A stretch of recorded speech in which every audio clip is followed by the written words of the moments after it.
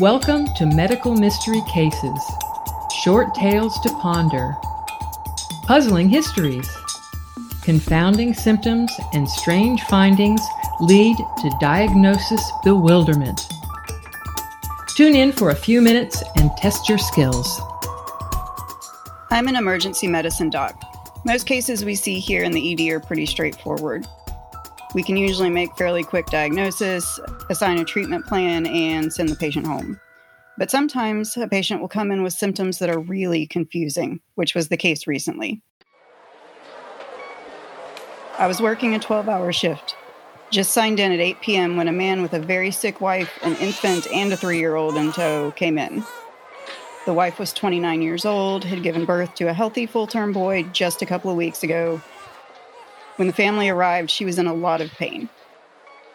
She told us that she'd been having severe abdominal cramping, nausea, watery diarrhea, loss of appetite. This had been going on for at least a week. I felt sorry for her. Sorry for all of them.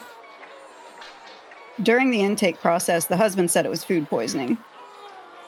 He told us about the extended family getting together a few days ago to meet the new baby. They went to an all-you-can-eat buffet, and his wife started feeling sick a few hours after they left the restaurant. He said some of the other members of the family had GI problems that night, and they thought it might be the spinach from the salad bar, but their issues only lasted a day or so. The young mom was the only one in their group whose symptoms continued to get much worse. She was really weak, really dehydrated. Our first step was to start her on an IV, and we took samples for lab work. The husband had been providing the majority of care for both of their children over the past several days. He looked like he needed an IV too, and sleep. The 3-year-old was super cute, freckle-faced blonde and high energy. Funny, as his name was Dennis. Think Dennis the Menace of cartoon fame. It suited him well.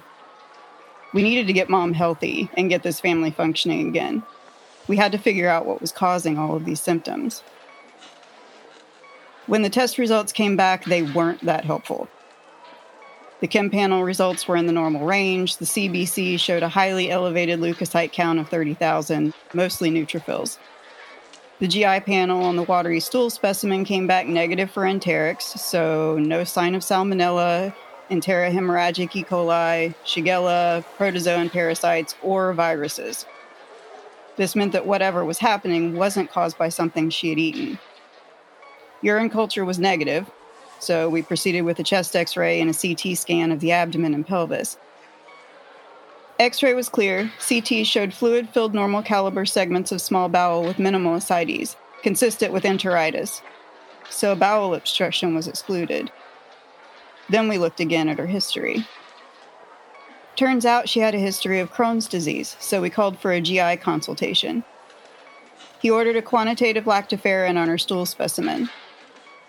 Lactoferrin concentration is an indicator of elevated intestinal inflammation and inflammatory bowel disease. The result came back as greater than 100 micrograms of lactoferrin per gram, which indicated moderate to severe inflammation.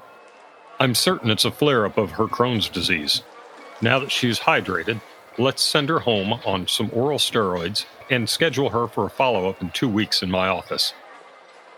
We had a diagnosis that morning. At the end of my shift, inflammatory bowel disease.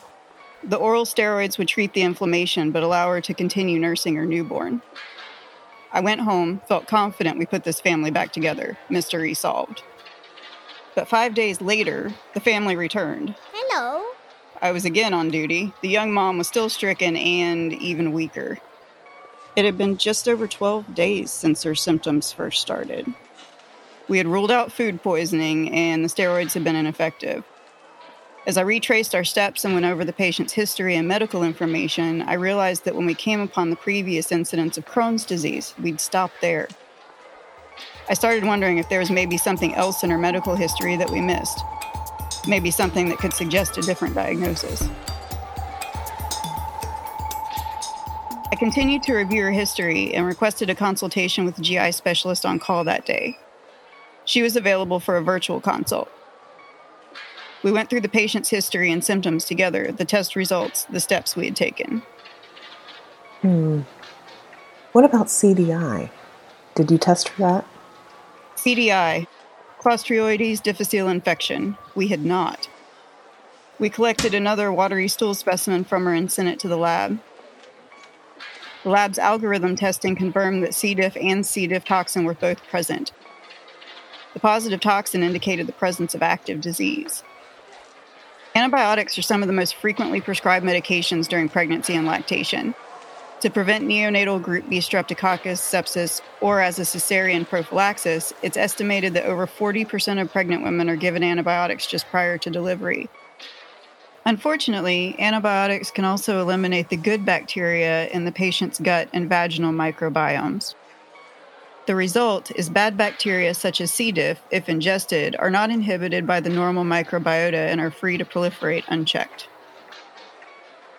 After another review of her records, we discovered that our patient was, in fact, treated with a course of antibiotics prior to giving birth. It's common for infants under the age of 2 years old to tolerate C. diff colonization without symptoms, so we had the baby tested as well. He returned positive for CDI but negative for the C. diff toxin, and he was asymptomatic. We also had Dad and little Dennis tested as a precaution. Neither had taken antibiotics recently, and they were both negative. It's possible that the baby may have infected the mother during a diaper change. The patient was treated with fidaxomicin to stop the growth of C. diff bacteria. The lab reported the mother's C. diff results to the hospital's Director of Infection Control. They reported to the CDC's National Healthcare Safety Network, and we were later informed that there had been a CDI outbreak in the perinatal wing. The hospital implemented targeted disinfection measures and new staff training programs to avoid further incidences. Nosocomial infections such as CDI are a problem in settings such as hospitals where there are sick and immunocompromised individuals in tight quarters. Hospital staff need to rigorously follow cleaning and sanitation protocols, hand washing, and isolation procedures. But it's not only about cleaning and isolation protocols. The use of antibiotics can also allow the growth of undesirable bacteria when patients' symbiotic microbiota are disrupted. Well, we solved the case and our patient recovered. It wasn't the buffet, but the mystery remains. Who gave Mom C. diff? Was it the baby or the hospital stay? You've been listening to Medical Mystery Cases. If you enjoyed this production, click the subscribe button to be notified of future broadcasts. Also, tune in to On Medical Grounds for in-depth conversations on important medical topics. Medical mystery cases are developed in conjunction with leading medical and scientific experts. The patient profiles and information presented contain realistic scenarios, data, and outcomes, but are not taken from actual patients and should never serve as a substitute for professional medical advice.